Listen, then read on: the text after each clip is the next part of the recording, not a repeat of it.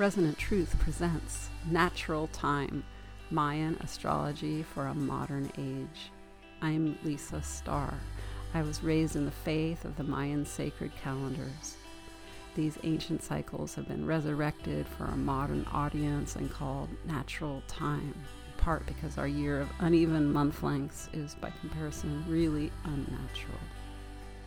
I am not here to lead any kind of revolt against the Gregorian calendar, but I do want to bring the Mayan alternative to light. And I want you to know about Mayan astrology, where the passage of time and your birthday within it has deep mystical and magical significance according to indigenous spirituality. I am passionate, I am transparent, and I am emotionally available, if not volatile. And that's because I'm a blue overtone storm. You can find out what you are at Resonant Truth. Today on the Tzolk'in Count is called Red Resonant Earth, and it is the 7th day of the Blue Monkey Wave Spell. It is also the electric moon, and it's day 13. We have third week in the West starting on Tuesday. We're in this year where every new part of the 13 moon cycle starts on Tuesdays. And I thought I would tell you something I rarely talk about here, but is relevant and would be great for you to pay attention to, especially if you had a calendar. In Eden Sky's calendar, she's the most prolific and popular calendar maker. She has the 13 moon calendar. She doesn't really talk about chakras anymore. She refers to radial plasmas, which, gotta tell you, I had to jump off the movement on that one. I think radial plasmas are described as the earth chakras, but is too esoteric or sci-fi for me. Or new age, whatever any of these reductive terms, I'm being reductive, terms are, I just couldn't really grapple with it. It wasn't soulful enough or real enough for me. So prior to them being called radial plasmas, they were just chakras, and you would use the 7 days of the week to see a journey through 7 chakras.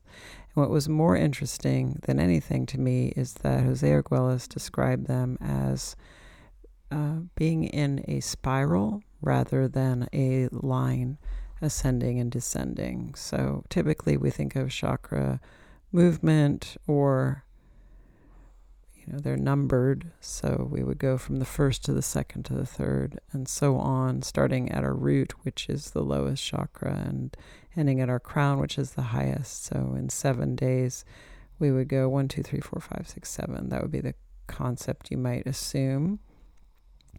But instead, it's a spiral, and we start at the root chakra, 1, but the second day is the crown chakra, and that's 7. But the second day is the highest chakra. The third day is the second chakra. So it's basically jumping. You could feel like it's ping-ponging, from the lowest to the highest, and then second lowest to the second highest, and third lowest to third highest, and then finally the center.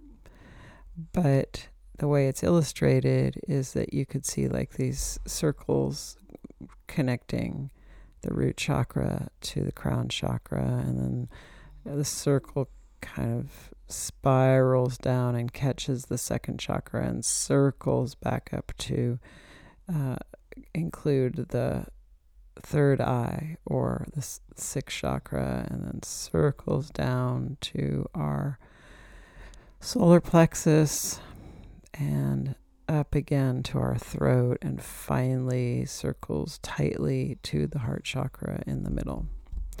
So that's illustrated in my book. It's illustrated in calendars I used to make, and I don't think it's online. I think that the way it works on my website is that I withhold my graphics because they're in a book, and I'm not really interested in having you spend tons of time online. But maybe that will change. Maybe I'll give up and it will all be on there not long from now. The way this works with the 7 days is that we always start on now a Tuesday in the root chakra. So Tuesdays for the entire year we're in, the red self-existing moon year that started July 26th and will end July 25th, 2023. It ends July 24th, 2023, and there's a day between years, the day out of time. But the way it is this year is that we start on a Tuesday, and Tuesdays will always be root chakra days, and then Wednesdays will always be crown chakra days, and Thursdays will be sacral chakra days, and Fridays will be third eye chakra days, and Saturdays will be the solar plexus, and Sundays, such as today, will be throat chakra days. Mondays, this is pretty much the key. If you can only remember one day, Mondays are heart chakra days. We end in our heart. We're doing all this work to get to our hearts. We spiral towards our hearts. And then we begin again. And root chakra suggests, where we feel safe on earth, in our lower chakras, in closeness, proximity to earth, but also, the most obvious tribal affiliations we have, and family affiliations, and in our just kind of how we plug into this planet.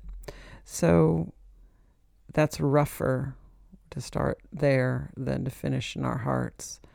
So you can feel that Mondays are your heart chakra day and see how your heart is doing. It's really amazing. I don't do this anymore, I have to be honest, because it changes every year. I have a week pull towards staying with the chakras. I also think I'm super out of my body, so I'm not interested. But I have a calendar that really fixates on this part of it, and I don't produce it anymore, but it makes me think about how I constantly want to upgrade my calendars from yesteryear to something that you could use forever. You could always use it, meaning it's not dated with Gregorian counts, so you could just reuse it, and it would help me if I did. So today is a throat chakra day, and I haven't been on the podcast for almost a week, and I apologize. That's really Blue Monkey. I mean, I can say it's really Lisa Starr, but it's Blue Monkey in that there's less adult seriousness and responsibility in this wave spell. And I have been like a petulant kid. I still have day labor to do. It's been really grueling, and I hate it. It involves scraping the house at a high height on a ladder and sanding it. It's filthy. It is unsettling. It's been hot, and it's super arduous. So it's supposed to be here at the ending, winding down, but I saved this. I procrastinated, prolonged the agony on this one, so I have to hit it now. And it's been really demanding adult work in the midst of a child wave spell where I just want to pitch fits and not take it on. I resort to a lot of childlike behavior, like I ate M&Ms 2 days in a row. Just kind of like, well, I'm not doing it if I can't have sugar that forces me to be kind of out of my mind and able to pull this off. And Blue Monkey, it's always a vague one for me. Maybe part of it being so centered in the child part of our persona means that it's hard to evaluate it with an analytical lens. I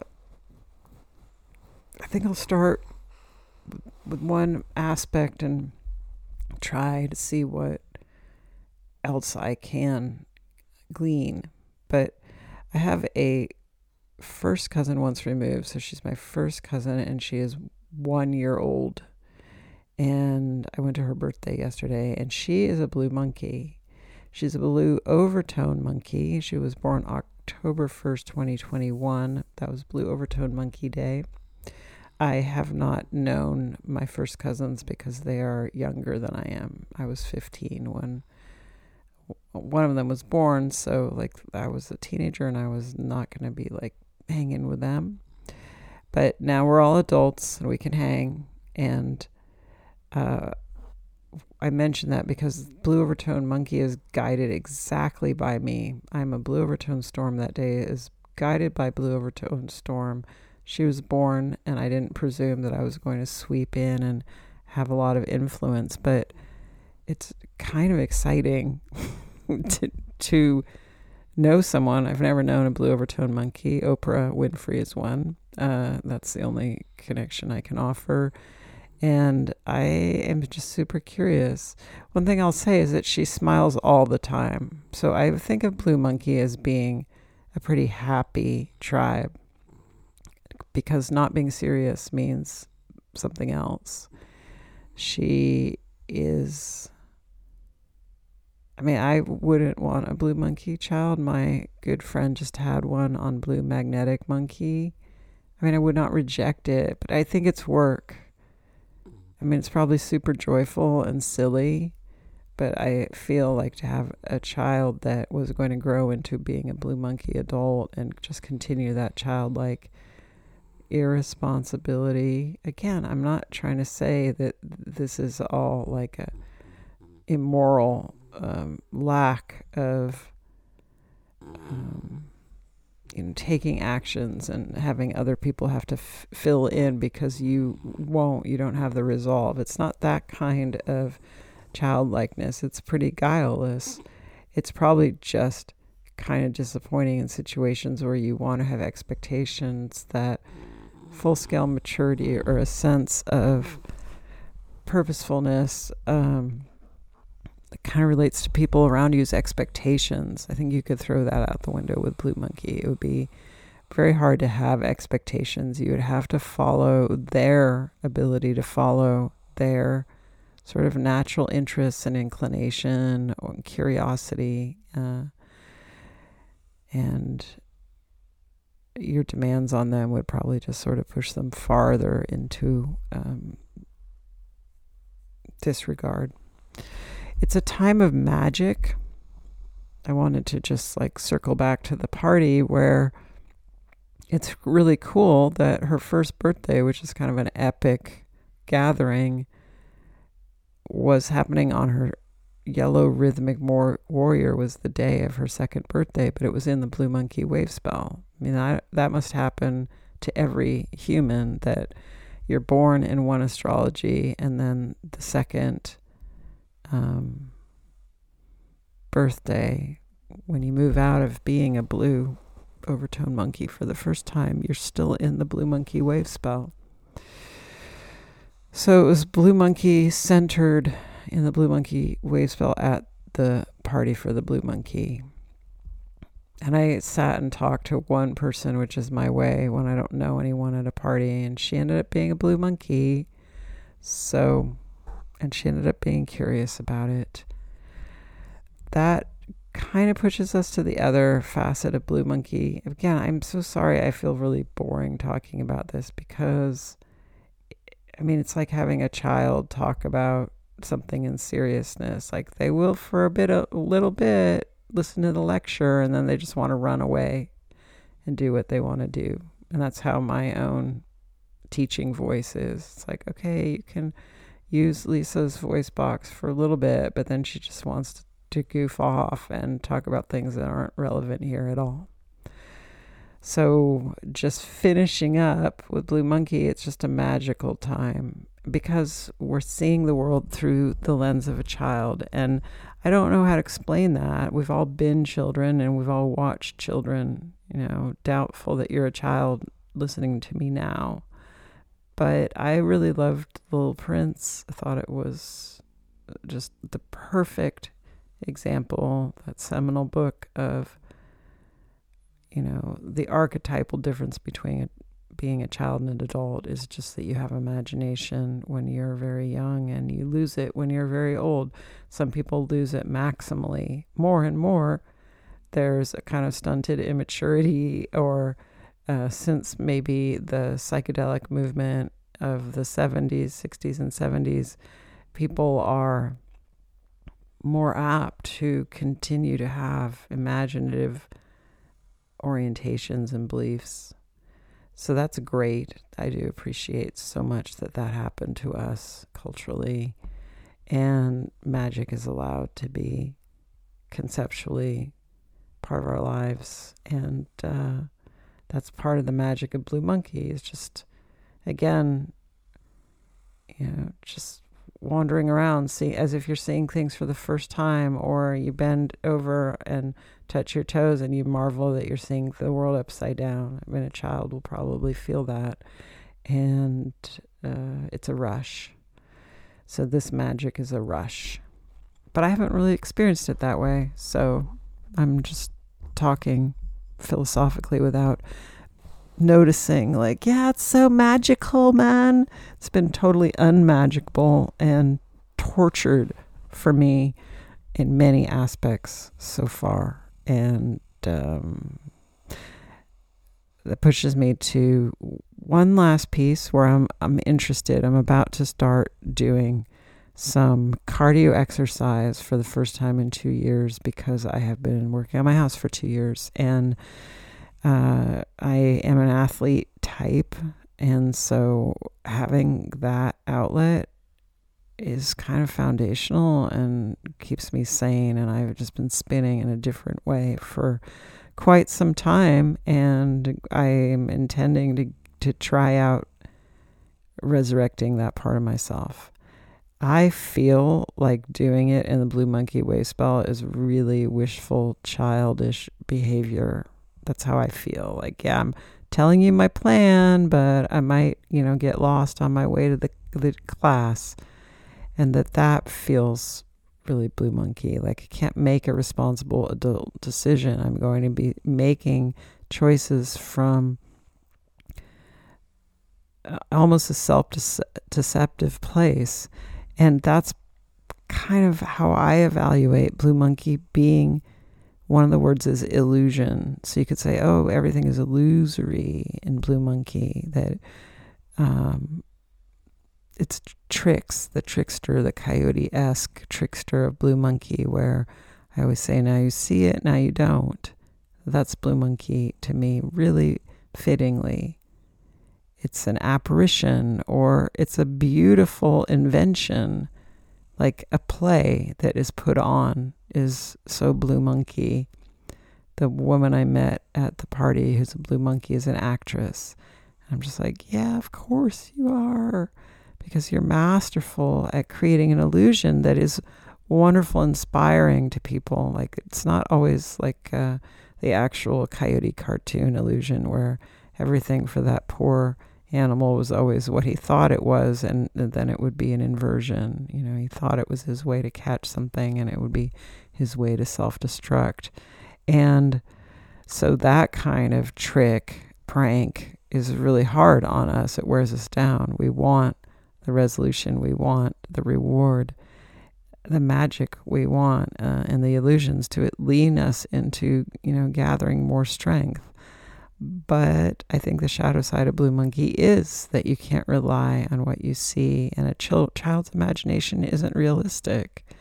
So here we are in the child time, and it might not reflect reality. It feels really good, but similar to the drugs that make us high. If I go back to the 60s breakthrough, that so much was discovered, but it also didn't jibe with reality, and it reality being the culture the way it is, or human bodies the way they are and their limitations.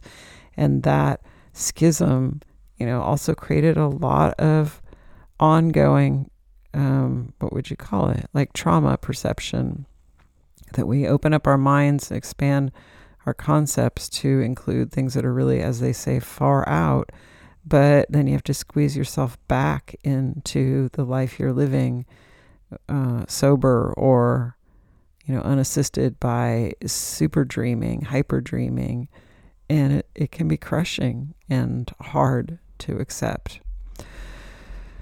Okay, I think that's like blue monkey all over the place. Again, I was at a party for a child and I was surrounded by attendees who were children, and it's just so fun to watch them invent ways to pass time with their little bodies. And some, toddler bodies are so uncoordinated in certain ways, and it's all so extremely charming. And it's hard to talk about. It's hard to talk about the blue monkey tribe and the blue monkey time, because it is so much about pure inventive being. Also, sorry, but it's kind of hard to talk about the electric tone of this electric moon that we're in, although I want to point it out so that you figure out the clues to how you can best be of service. You're awake to them. The question for the month, it's a 28-day month. The moon is, how can I best be of service in this year that began July 26th? And we're going to get definitive answers that are pointing us in a direction and a calling that it just magnifies the year's purpose. Think of it this way. This year is called Red Self-Existing Moon. That was the day, July 26th, that began the year on the Tzolk'in, and that's how our years are always named and oriented. So it's the fourth year of 13. It's a white wizard 13-year wave spell.